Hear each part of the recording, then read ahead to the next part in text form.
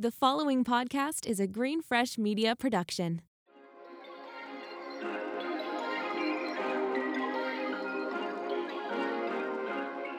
It's not only about you wanting the job, it's about seeing if you like who you're talking to, if you like the project you're potentially going to work on.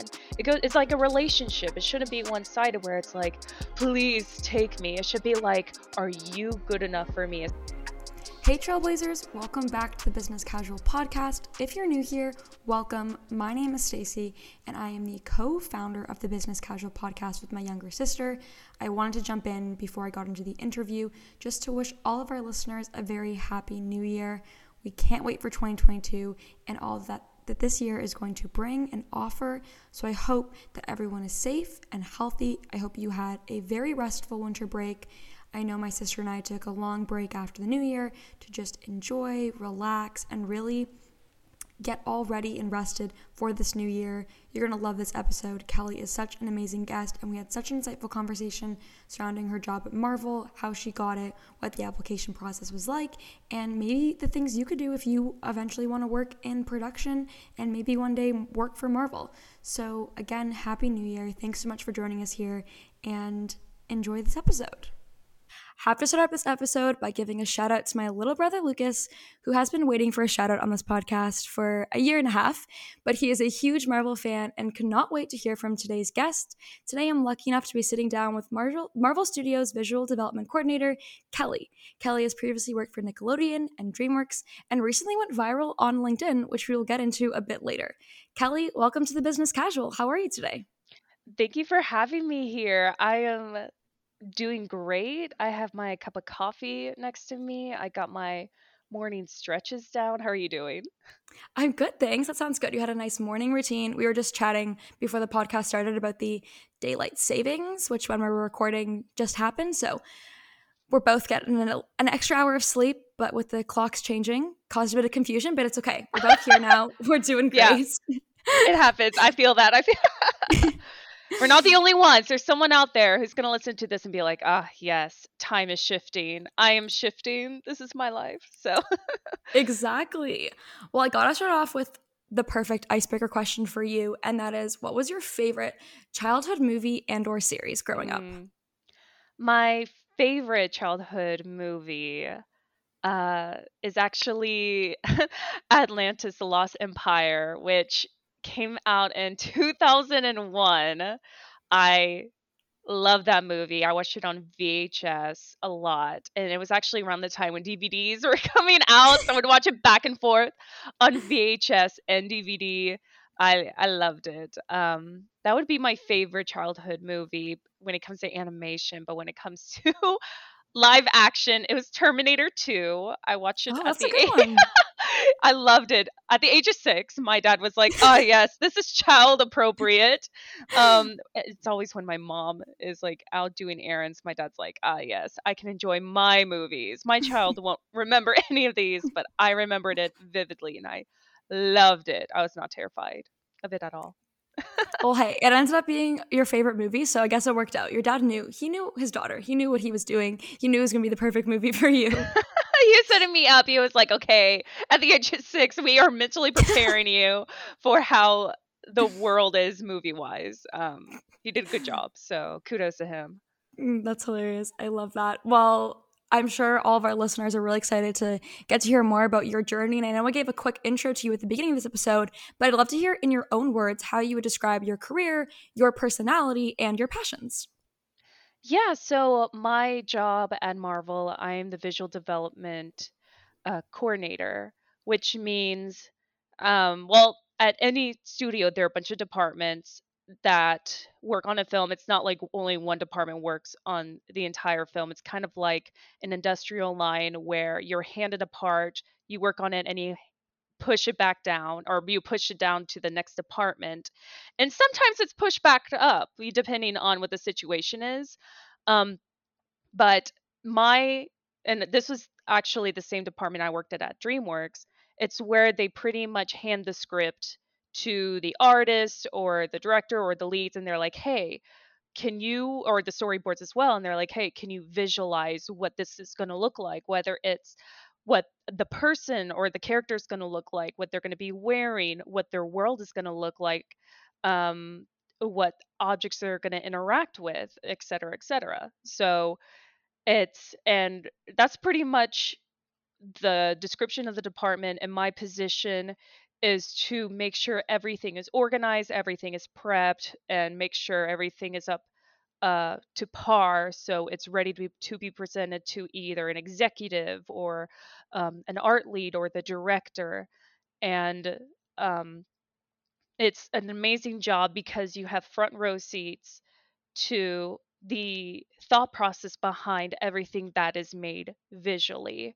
And it's so interesting to hear the reasons why everything is made, and it's made with such passion, which trickles down to me. And I'm like, oh, so much passion. I love it. I am passionate about this job. So that's That pretty is much so cool. Like, I yeah. can't even, that's just, it's so interesting too, because we were doing some research before the episode, of course, and like on LinkedIn, it says that Marvel only has like around 1,200 employees, which I was floored at. I mean, I don't know if that's accurate, but that seems like such little manpower for, you know, such a big scale, you know, movies and shows. Like, that just seems like such little amount of people. So it's so cool they're really able to work like hands on the creative side and kind of see everything come to fruition. Oh yeah, for sure. I actually had the pleasure of going into office for the first time last week, and I think it was last week, but I saw the size of the office and I met a handful of people, and I was just like, oh my gosh, like, number one, I have coworkers. It's amazing to know that they're real and they're existing because I started during COVID. And I got a good sense of how much space is actually in the office, and it's a healthy amount of space, but it's For sure. definitely not like multiple buildings. And Yeah. um like like when you see the Microsoft or Apple or Netflix studio buildings, it's definitely not like that. I think it's a good healthy size where you have enough space, but you will definitely run into people. For sure. Yeah, and we'll definitely get into the whole first day at the office later on. Would you be able to also share more about like your specific personality and some of your passions outside of your career? Oh yeah, for sure. So my personality is I am fascinated by people, which makes my job a lot easier and it makes me really enjoy my job too. So I'm passionate about not only people and how they tick, but what makes them excel and what I can do to help them get to the best point of their careers or when it comes to their creative side.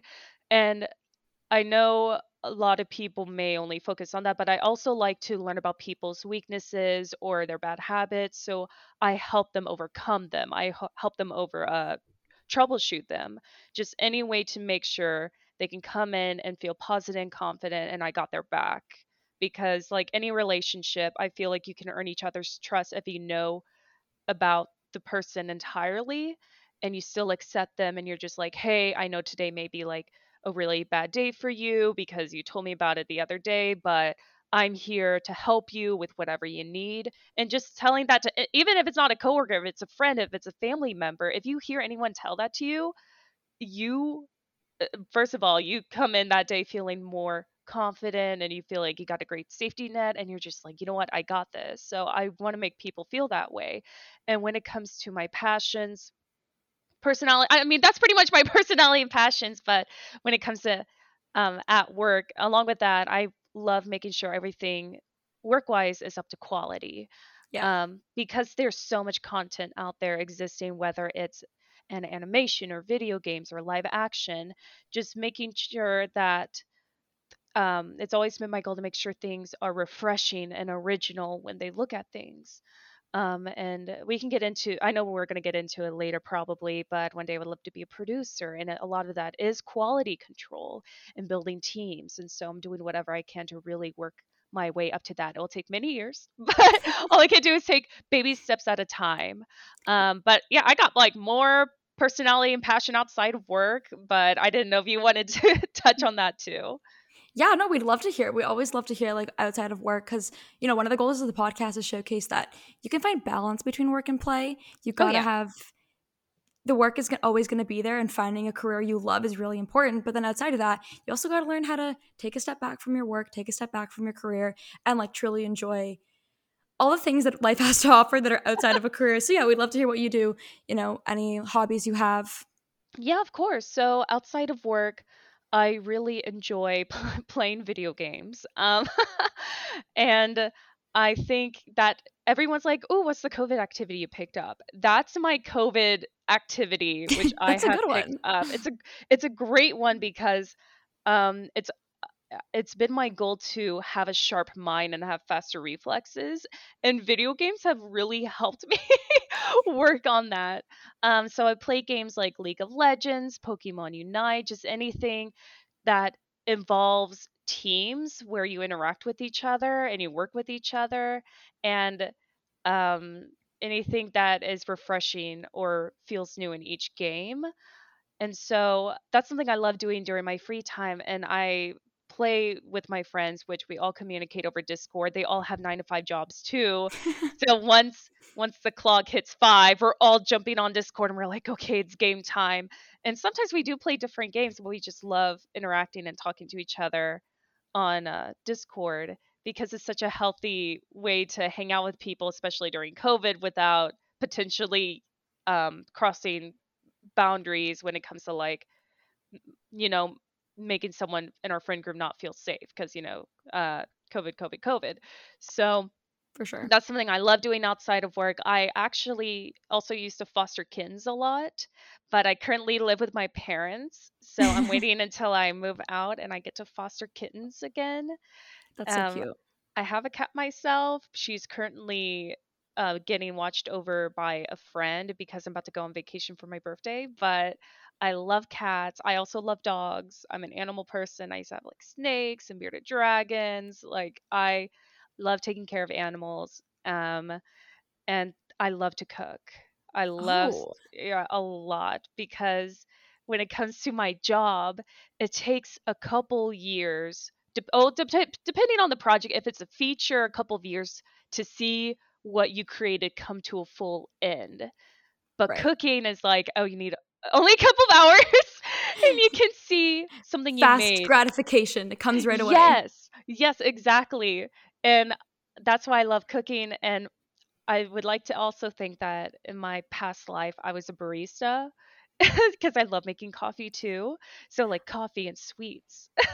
I think I've mentioned this in the podcast before, but I say to my family all the time, I am convinced I was a baker in my past life, and I'm a horrible baker right now. Like, don't ever ask me to bake you anything, or if I bring something to your house, it's probably not going to taste good. But for some reason, I just find like comfort, like in watching baking shows and being in the kitchen. Again, I can't bake, I hardly ever do, but for some reason, I have this like attachment with baking and like being a baker and like having my own little bakery or coffee shop. So I don't know. I Oh. also think that in my past life at some point I was a baker, but a little tad bit of information there for listeners.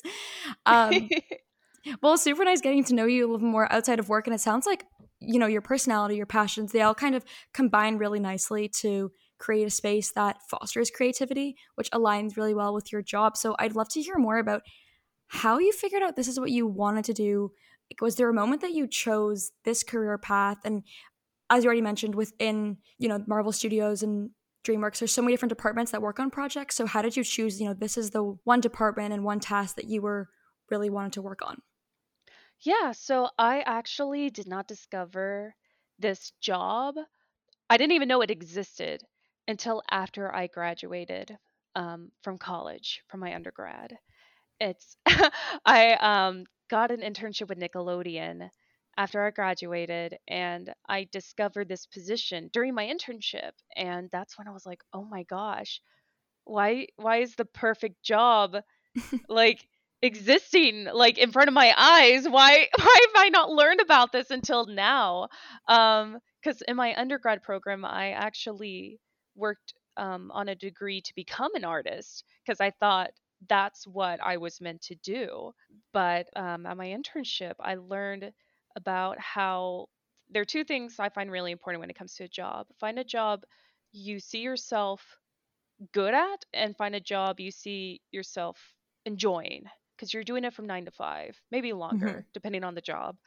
And as an artist, I thought I was very good at it, but I just didn't really enjoy it. I could not see myself just sitting there 9 to 5, just working, because I was always curious about what everyone else was doing. I was always curious about, hey, does anybody else need help? What are we doing? And this job is perfect because it's an umbrella that covers everything, and you're very fully aware of what's going on and wrangling up the artists and making sure everyone's okay, everyone has everything they need.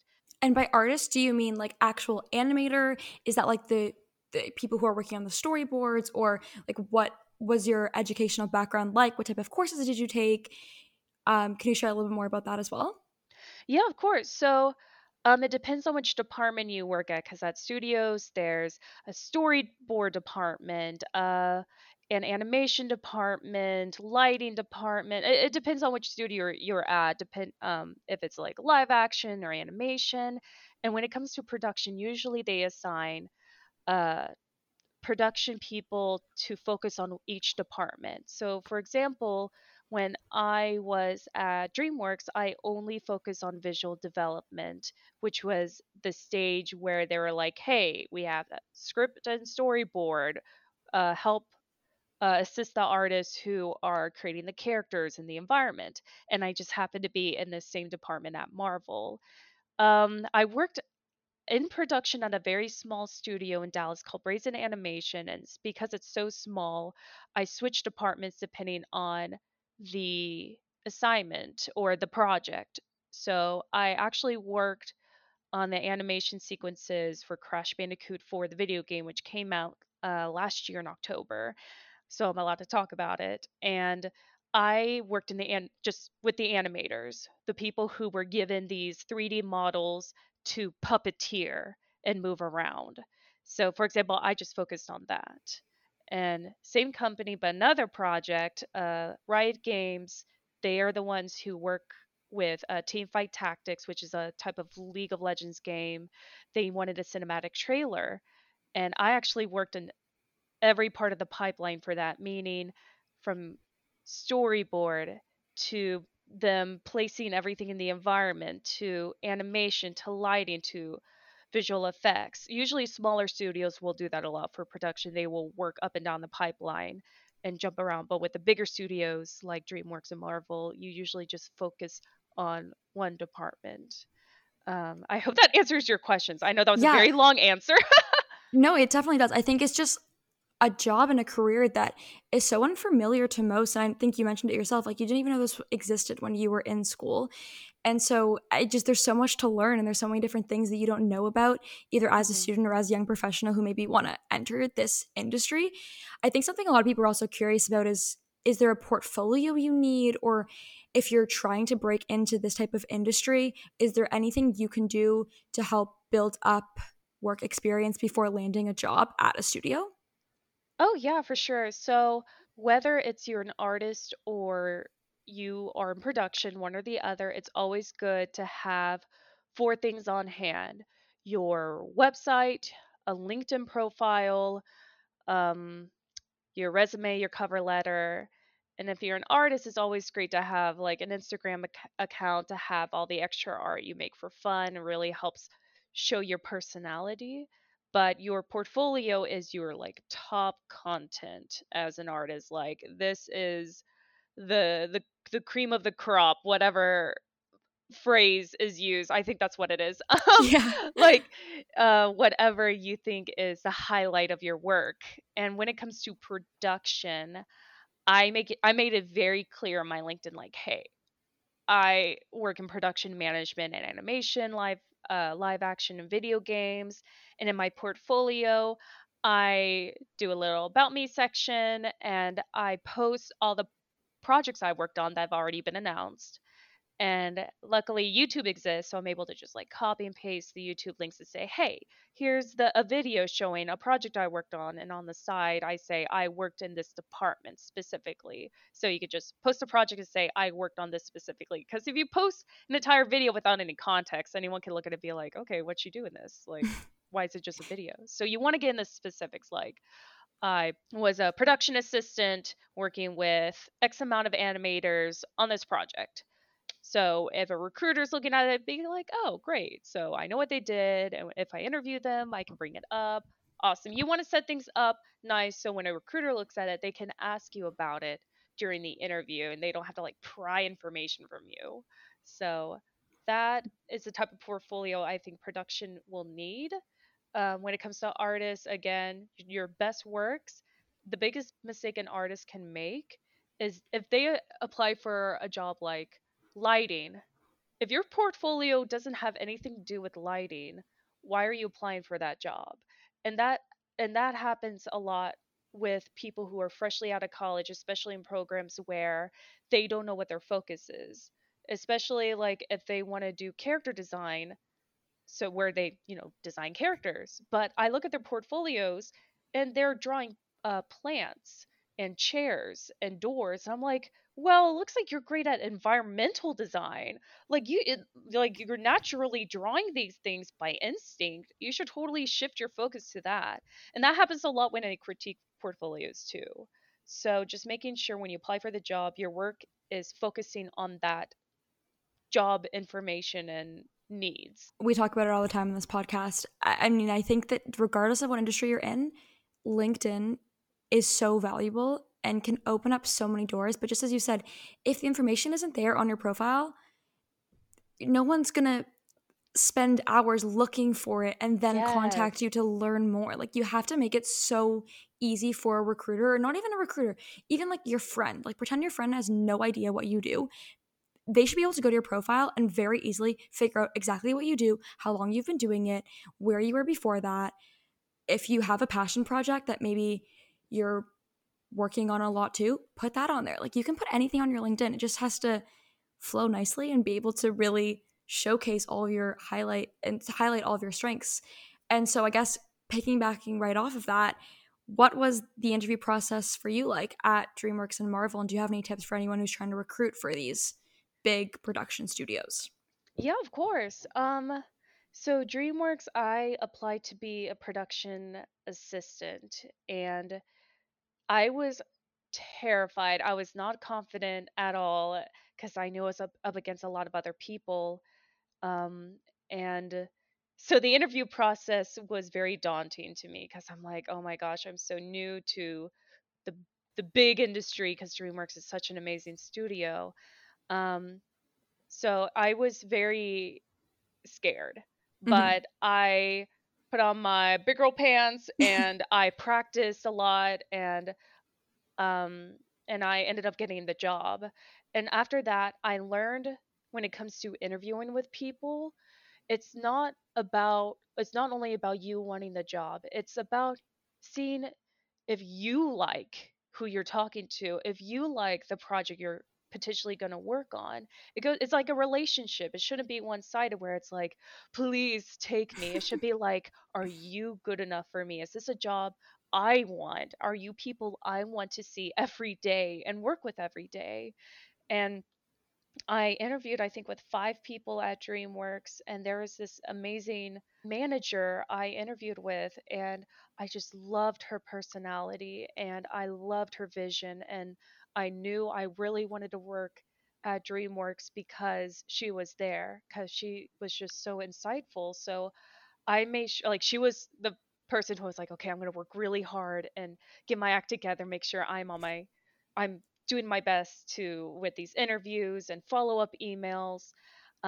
So that's what it was like at DreamWorks. When it came to Marvel, I was a little more confident, I was a little more comfortable, and that was the first thing I thought about coming in was like, is this going to be something I want? Is this something I'm going to be very passionate about? Because at DreamWorks, I thought about that near the end, but with Marvel, I came in thinking about that at the beginning.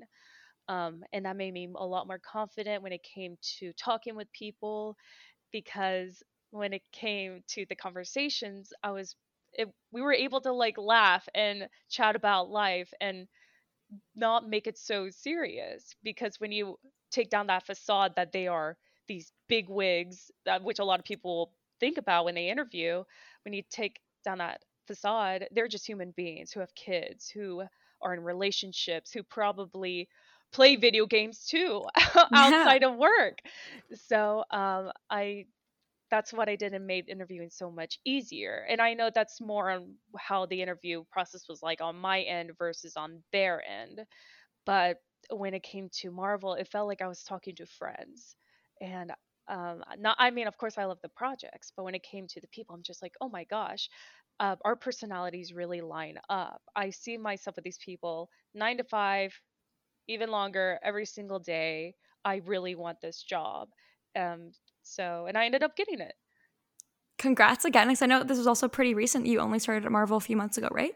Yes, actually almost exactly a month ago. Oh, wow. Yeah. So congrats on that. That's very exciting. And I think it's definitely, especially coming out of, college, and a lot of our listeners are in university or just graduating and entering the workforce. It's really easy to get caught up in the interview process, interview stage, in terms of like you said, putting these interviewers like way out of reach. Like they're not humans or managers, like these scary people who are trying to trick us in the interview and don't want us to succeed, which isn't the case at all. They want to hire you, they want you to join their company, and it's so much easier Hmm. to showcase your strengths and your personality, which for most people like is what sets them apart from other candidates. Every single candidate who's interviewing has the degree that they need to work in this job and probably has the technical skills, but at the end of the day, like you said, it's about, are the personalities going to match? And the more you're able to showcase who you are individually as a person, I think has really made a difference. Even just like interviewing with people on the podcast, it really makes for a more comfortable space, and you really get a lot more out of the conversation. Even if you don't get the job, you definitely learned a lot more, made a new connection. Maybe down the road, we'll be able to interview again and have a successful time, like, 2 or 3 times down the line. But do you have any tips, I would say, for kind of helping get past those first nerves in an interview and really highlighting, your personality and your skills? Is there anything like specifically you do maybe before an interview that helps you get into that mindset?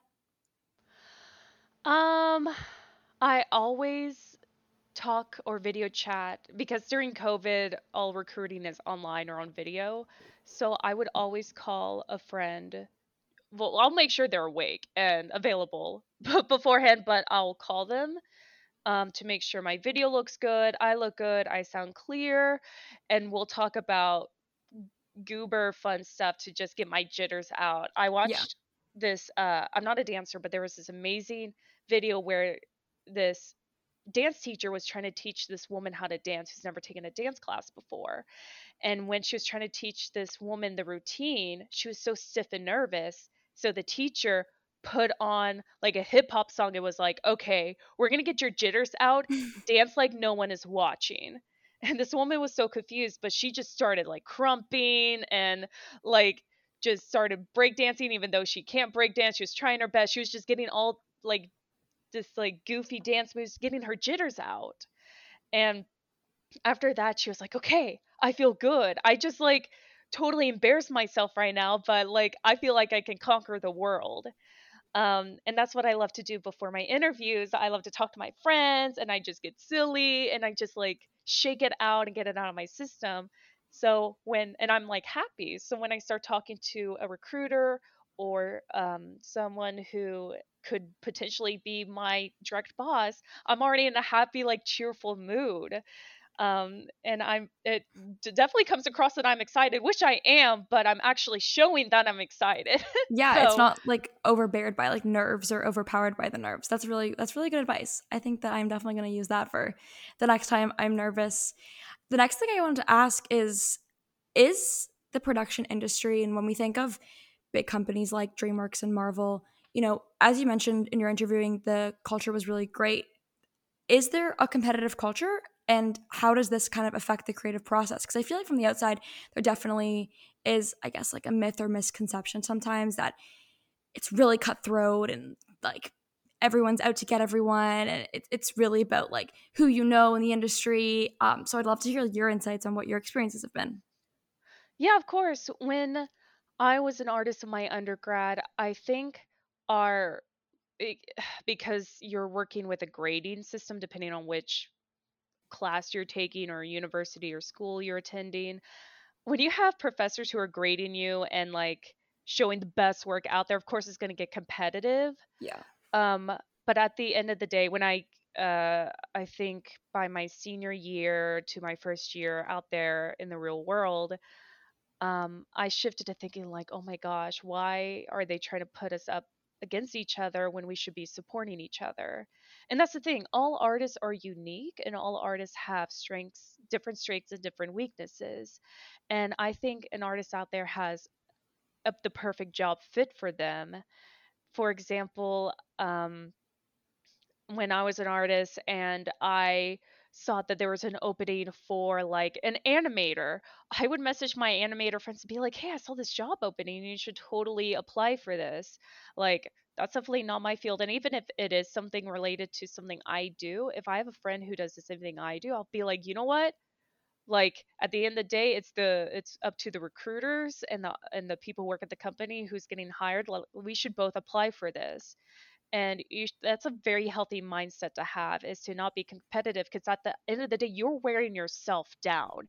You're Yeah. not wearing other people down. You are the one who is adding that stress and intensity on you in your brain. I grew up in a family as the youngest sibling. My older sister was always super competitive, and I learned to just come in wanting to have fun and just wanting to bond with people. So I wanted to apply that to my workspace. um I hope that answers your question. Yeah, that's I think I'm definitely the older sister who's super competitive. No, I'm just kidding, but kind of. Kind of. It's a thing. It's a thing. I get it. I get it. You know, it really is. I have, so it's me, my sister, obviously, and my little brother, and it's so funny. Anytime there's any type of like TikTok or Instagram reel about oldest, middle, and youngest, it Hmm. just fits us like a T. It's so funny. But in all seriousness, it is true. Like at the end of the day, also everyone's path is different, everyone's journey is different, and like I truly believe that like everything that's meant for you is going to come to you as long as you're open to it. So there's room for everyone at the top, and I think especially as women sometimes like we feel that we're always should be like on guard and like really everyone's out to get us, and there's always like so many conspiracy theories, and we overthink so much. But I really think that it's way healthier and everyone enjoys everything so much more, and you have so many more opportunities open to you when you're just focused on yourself and just like supporting everyone around you. And yeah, I think it just creates a way healthier environment, and honestly I feel like you'll be a lot happier if you have Yeah, that for mindset. sure.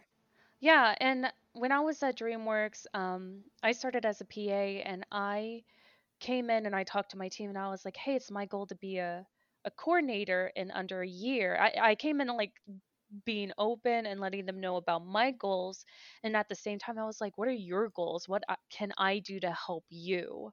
That's amazing. um and that's how you build team trust. And I think when you build that team trust, it's so much easier to communicate, especially when everything is communicated through email and or Slack or whatever voice chat your work uses during a time of COVID. So I personally love doing whatever I can to help my cohorts get to somewhere that they want to get to.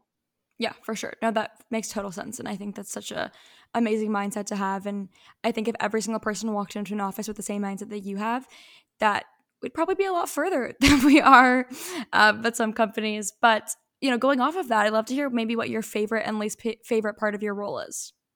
Ooh, so my I'll start with my least favorite part of my role is working remote. I Yeah, miss my people. I want to be in office. I mean, I was in office for one day, but only a small amount of people were there. But it's a bummer that I can't be in office and see everyone and be able to have those hallway conversations. And that's a term where between meetings, where people are rushing to the next meeting. meeting room, yeah, from meeting to meeting, you bump into people and you're like, "Hey, person, like, how's your dog doing? Like, what coffee did you get?" Those small conversations where you really invest in other people can really help build that relationship with them. And it's a bummer because working remote, you're only clicking on a link to jump from meeting to meeting. There, you don't have those hallway conversations. And I'm the type of person who will walk by a person's desk, and I'm like, "Oh my gosh, like, I love this poster you have at this desk. Like, can you tell me about it?" Of course, I'll do it when they're obviously available to talk. I Yeah. am socially aware when people are busy, but when it seems like they're chill, they're lax, they're open for conversation, I will approach them and be like, "Hey, we haven't talked in a month. Like, how's it going?" So that's what I really miss. When it comes to my favorite part of the job, I love my direct supervisor. She is amazing, which I find really important at a job is um, building that relationship with your manager, direct supervisor, whatever the term is at your work location, because they're the ones who are mentoring you. And I was so scared at first because I didn't know who my manager would be. And I met her or spoke to her over email a couple days before I started, and I was like, oh my gosh, she seems like she knows what she's doing. She seems like an amazing leader. I can't wait to work with her every day. And I I love sitting and listening to her all of her wisdom. That's my favorite part about my job is having that relationship with her. And even when she doesn't know what she's doing, which is very rare situation where she's like, you know what, like, hey Kelly, can you give me input about what you think we should do? She'll ask me for advice sometimes. I'm like, oh my gosh, she's asking me for advice. I'm only but a commoner. Like, yes, I would love to give you advice. Or like my thought about it. And she really listens. And even if she shoots it down as like, you know what? Like, I think that's a great input. We'll put it on the back burner for now. She's able to say it in such a nice and graceful way where I don't feel like poop at the end of the day. And sometimes she's like, you know what, that is a great idea. Let's initiate that. Let's do that. And I'm like, oh my gosh, I know what I'm talking about. I know what I'm doing. And so yeah, the best part about my job is my relationship with my manager. That's so nice to hear. She definitely sounds like a trailblazer. She So I love is. that. She's amazing. I love it. Maybe we'll have to have you both back on the show for a follow-up Ugh, episode together. I'll have to ask her about it. She was so pumped for me about this That's so good to podcast. hear. Oh, I'm so Yeah, happy for to sure. hear. Well, it sounds like Marvel and DreamWorks have been really great companies for you to work at, and I'm sure a lot of people who are listening might be thinking, this sounds really cool. Maybe this is something I'd be interested in. So are there a lot of business roles or opportunities in production space? Or, is there space within production and like animation for business students or people interested in marketing? For marketing, I would say it definitely depends on what project the studio is working at. The best advice I can give is just keep looking at job postings. There's actually this amazing spreadsheet. I'm looking this up right now. Um, it's a job. This animator back in the day was so tired of jumping from website to website to find jobs, so he created this spreadsheet, which I found on cartoonbrew.com, which the title is "This spreadsheet is probably the best job board in the industry." So if anyone wants to look at it, that's where you can find it. And it's a spreadsheet where it has all the current job availabilities and openings, whether it's full time, freelance, internship, all in one spreadsheet, Amazing. and it's always up to date. And this was my secret weapon. So I looked at this once a week whenever I was job hunting, and that's how I knew what was available because not all studios had the same exact job available, because I don't even think Marvel has internships. I don't know. So I haven't looked into it, but I never heard of it. No, that's a great resource. We'll definitely share that on our page as well. So thank you for sharing. Oh yeah, for sure. And I had this link bookmarked, and I had a time dedicated during the weekend to always look at it and see what's available, even if it's not for me. I have friends who are looking for jobs always. So I'll send them the links, and I'm like, "Yo, I know you do this. You sound like you're perfect for this job," and I'll send them that information. What and I mean, I won't like send it to them randomly unless they have expressed to me like, "Hey, I'm looking for a job." Um, but a lot of my friends are looking for jobs, so I'll try my best to be like, "Yo, I found this at this amazing studio that's like 30 minutes from you. You should definitely apply." So moral of the story is that everyone should be Kelly's friend if you're looking for a job. No, I'm just kidding. No, I love people unless they like are a little too aggressive about it. I'm like, okay, chill. Like I just want to like watch Netflix right now. But like but yeah, for sure. I think that's literally the perfect segue into our next topic, which is so I actually found Kelly through LinkedIn, which is where I find a lot of my guests. And she had posted that she had just accepted a new job with Marvel. And I looked at her LinkedIn profile. I was like, wow, this girl's so cool. She's worked at DreamWorks, Nickelodeon, different production studios. Like, I didn't even know what a visual development coordinator was until we had this conversation. And I reached out to her obviously, and she was so sweet and got back to me right away. But I kind of was then following her journey, and I started following her on Instagram, and then all of a sudden this post is just blown up. I mean, I think I looked at it yesterday, it had over 30,000 likes. So I can only imagine how many like hundreds of thousands of views it got. And I know you've shared a lot on your LinkedIn about some spam and just the like inflow of messages that you've received. So were you expecting this post to get as much attention as it did? No, not at all. I actually have my social media apps all muted on Okay, my phone when it comes to that's smart. LinkedIn. Yeah, when it comes to LinkedIn, Instagram, Facebook, because I'm the type of person where if I see a notification, by instinct, I want to click it. Yeah, that's Um, me. I have yeah. to read it. Yeah, and so for work that's great because when an email pops up for work, I could just immediately click it and immediately deal with it. But social media, it's the same way. So I'm like, okay, social media is not a priority. It is something Yeah, that I can do. And I'm like, either on my lunch break or right before I go to bed or I'm on the toilet, wherever your peaceful time is. And so it's just not a priority. Muting it has been such a grace for me to be able to focus on what's really important. Um, but no, I did not know it would hit that much. I thought I was going to get like 50 to 100 likes and maybe like a few like way to go champ comments and like okay, cool. Yeah, that's my job update. Um every day so I would check my social media once in the morning, once during lunch and once at night. Just whenever like at my own time and at my own convenience. And it was oddly growing at a weird rate, and I was like, "Oh no, like what is happening?" um and so I think after 5 days it got to like 15 to 20,000, and I was wow. like, "Should I say something?" Because I haven't answered anything cuz a lot of people are commenting on it too, and I kind of like to wait until there's like a mass amount because if I start answering all the comments right away, that could either start new conversations or it could get really repetitive. So I just and imagine like sitting in a room with 100 people and you start a conversation with everyone. You're going to get overwhelmed and they're only talking to you. They're not talking to each other. They're only really talking to you. So I'd like to pick and choose the conversations that will keep me sane and that are I find that are popping out are very important. Of course, I want to talk with everyone, but there's only so much I could do as a human being. Yeah, no, it's impossible. And also, like you said, if they're asking the same question, you're just going to have the same conversation so many times and it's not going to be beneficial to you at all. What are your thoughts on how LinkedIn as a platform kind of doesn't really deal with this side of the platform? Or like, do you have any insights that you want to share for maybe other women who might be navigating the same issues?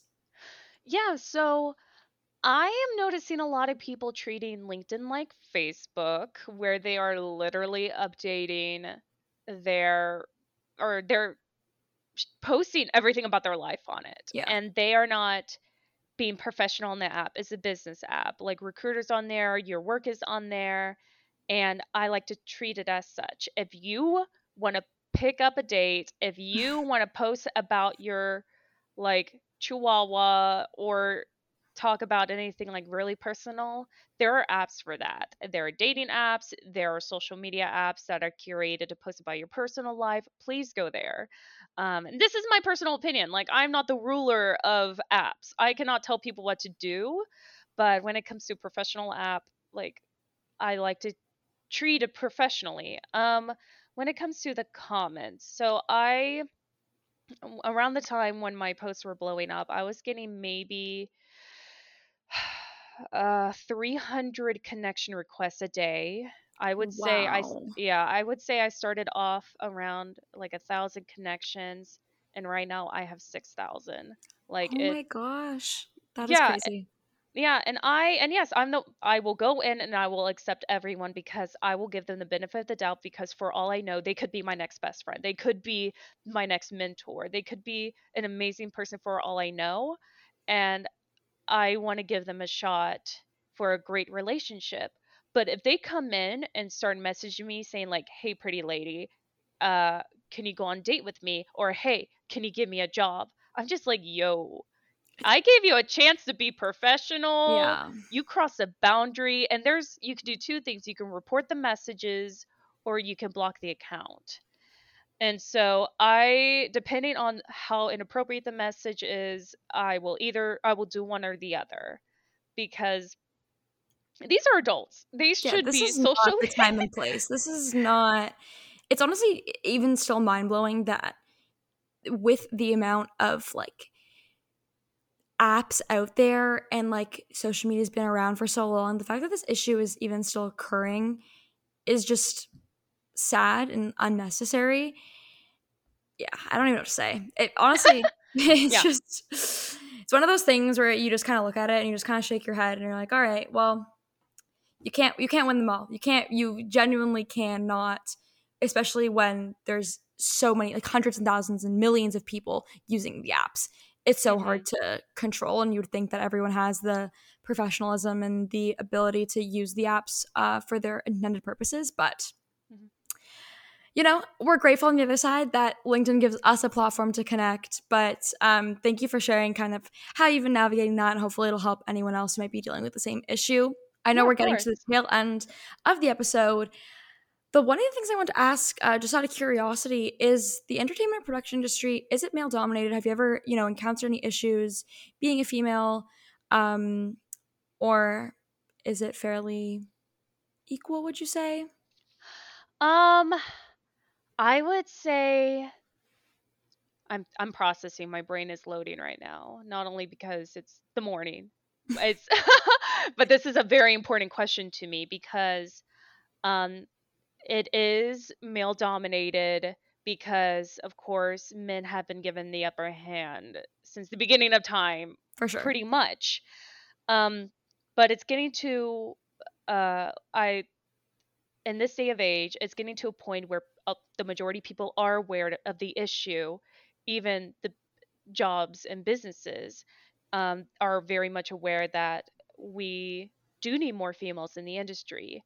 And so they are doing their best to do that. So now that in my situation or in my mind, I feel like the ball is now in the majority of the women's court, where they need to gain their confidence now. Because if this was like 10 years ago, I would say no, the industries need to definitely branch out to women more. But I feel like with social media and how people have spoken up, especially about like when a Me Too movement happened and businesses started saying like, yes, we need more women in the industry, it's gotten the spotlight it needed. But now women need to have confidence in themselves. And I noticed that especially with my LinkedIn messages, because the majority I would say 92, which I know is a weird number, that just is the number I came up in my mind. 92 of the messages I have received have been from men. Wow, that's so interesting. Yeah. Not that I like want it to be like that, but somehow men are just so comfortable with just messaging, getting behind their Yeah. phones and messaging like that. Um and like 100% of the women who have messaged me have been so professional. Like, I wish women would message me more on LinkedIn. So if you are a woman who wants advice, message me on LinkedIn, add me on LinkedIn, please. Um and so um, there's a book I read that actually helped me become more confident in my job, especially as a woman in the industry, called Nice Girls Don't Get the Corner Office 101 I haven't by finished Dr. it, but Franklin. I started this Yes! book. Yeah. I know people can look at this title and be like, "What?"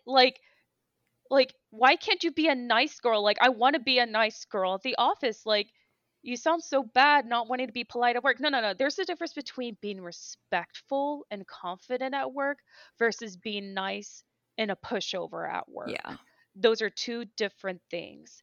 And growing up in the late 90s, early 2000s, I was taught socially that women should be quiet, they shouldn't be competitive when it comes to like sports or games against males. You should only interact with females when it comes to sports. Um, and you shouldn't speak up about like your thoughts and opinions, but there's a difference between like speaking up and being aggressive about it, and speaking up and being respectful and confident about it. So this book really, there's a quiz in this book where it shows you where what skills you're really good at and what skills you really need to work on. And I took the quiz, and the skills that they told me I need to work on, a lot of it was my wording and how I spoke, which makes sense because I was actually born with a verbal processing disorder. So I was born socially behind. So I read the book and I went over on specific wordings and how to phrase things properly and how to interact with people a lot better. And that helped me figure out, like, oh yeah, like this is how I should interact with coworkers, with recruiters, and also with people in my personal life. So it was. I think it's a great book. I think not only women should read it, also um, men, because I Yeah. was in a group project with people and I made my entire team take the quiz for this book. And I actually sent them the chapters that they needed to work better on. And it's not like a way, I did it in a way where it's like, hey, would you like to do this? Not like I'm going to force you to do this. Like, hey, do you want to work on what you feel like you do need to work on? And they were just like, oh, heck yeah, like help us out. Um, so I really recommend that book. I would say for women out there, a lot of men that I've interacted with personally, a lot of them have applied for jobs they are super unqualified for, and a lot of them end up getting the job. And a Yeah. lot of women I've interacted with who are super qualified for a job have not applied for those jobs because they don't think they're good enough. And anytime my female friends are just like, I don't think I'm good enough, I'm just like, dude, there's someone out there, it could be a woman or a man, who have less experience than you qualifying for the same job, who are probably going to get it because you are not applying for it. And I think you would totally get this job. Um, so that's my wisdom about women in the industry is have that confidence, um, but also be respectful. Yeah, Because there's definitely. yeah, yeah, because men definitely have that confidence. The ones I've interacted with personally, I'm not saying all men in general, the men I've interacted with have had that confidence, but a lot of them have not been respectful. And a Yeah, lot of women already have that respect. They just need that confidence. I definitely totally agree with everything you said. And I think there is 100% a fine line between being assertive and, being too pushy and just being confident. But I just think it's a lot harder for females, especially, to find that balance and really like find their voice Hmm. in whether it be their personal life or professional life. And I know the stat you're talking about where it says like, more women don't apply for jobs because they think that they're unqualified. And again, I think the whole thing goes back to like just in our minds we doubt ourselves so much. There's so much Hmm. self-doubt, Hmm. and it's really hard to overcome 100%, and it's not something that comes overnight. But I totally agree with you said. There's definitely a lot more opportunities right now, and it's really time for all of us women to really step up to the plate and showcase everything you can bring to the table and like really highlight your strengths. And yeah, it's really difficult. Obviously there's so much that can be changed in the system, but I think just taking small steps and starting with yourself and making these small steps and encouraging, fellow friends, peers, colleagues, classmates, whoever it might be, to do the same is where we need to start. And that's one way today that like you as yourself can make a small impact. Oh, yeah. I'm crying on the inside. It's all so true. So, and I just want to do whatever I can to help women gain that confidence, whether it's like getting a cup of coffee or talking about their personal lives, just whatever they can to get to the place they need to feel confident enough to get what they deserve. And I hope, like, thank you again for inviting me to this podcast, because I hope my words can really reach someone or inspire them to really communicate with other female friends and just really work together.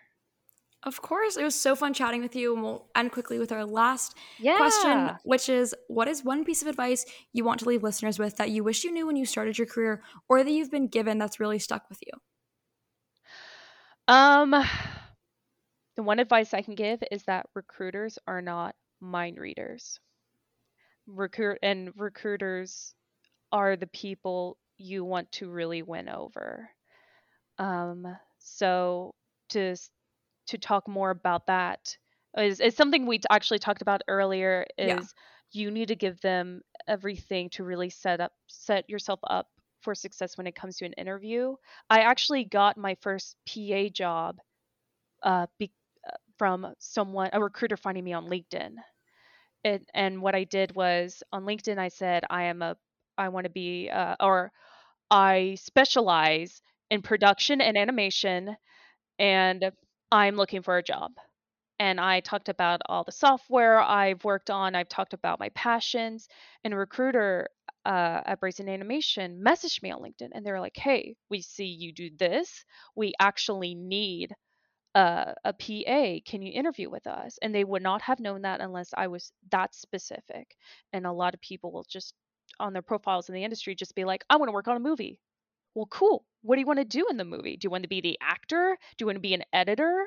Like, you got to be more specific. So get on LinkedIn, be very specific about what you want to do, and make sure that you connect with recruiters on LinkedIn, or the people who have that dream job you want, so you can see how they post. A lot of them will post resources and job postings. You're in the loop. And it's not like Facebook, where when you add them on LinkedIn, it's super personal, because LinkedIn is professional and the majority of people will say yes. So you should go ahead and do that. Add those recruiters, find those job postings. That doesn't mean bombard them or message them on LinkedIn. I like to observe, see what they post, and take advantage of those job postings they do post. And all the questions you have about the job posting should already be on that link, like the requirements. So when you apply for the job, don't bother a recruiter and be like, "Hey, I applied for this job." Like, they know they're going to get it on their end. Don't worry about it. So that is my best advice, and please be respectful for to recruiters. Be respectful to everyone in general, but yeah, recruiters. Kelly, thank you so much for all of your insights and advice and sharing your journey and story. I'm confident that all of our listeners are taking a lot away from today's episode. So we thank you again for your time. Thanks everyone for tuning in, and we will see you on next week's episode. Perfect.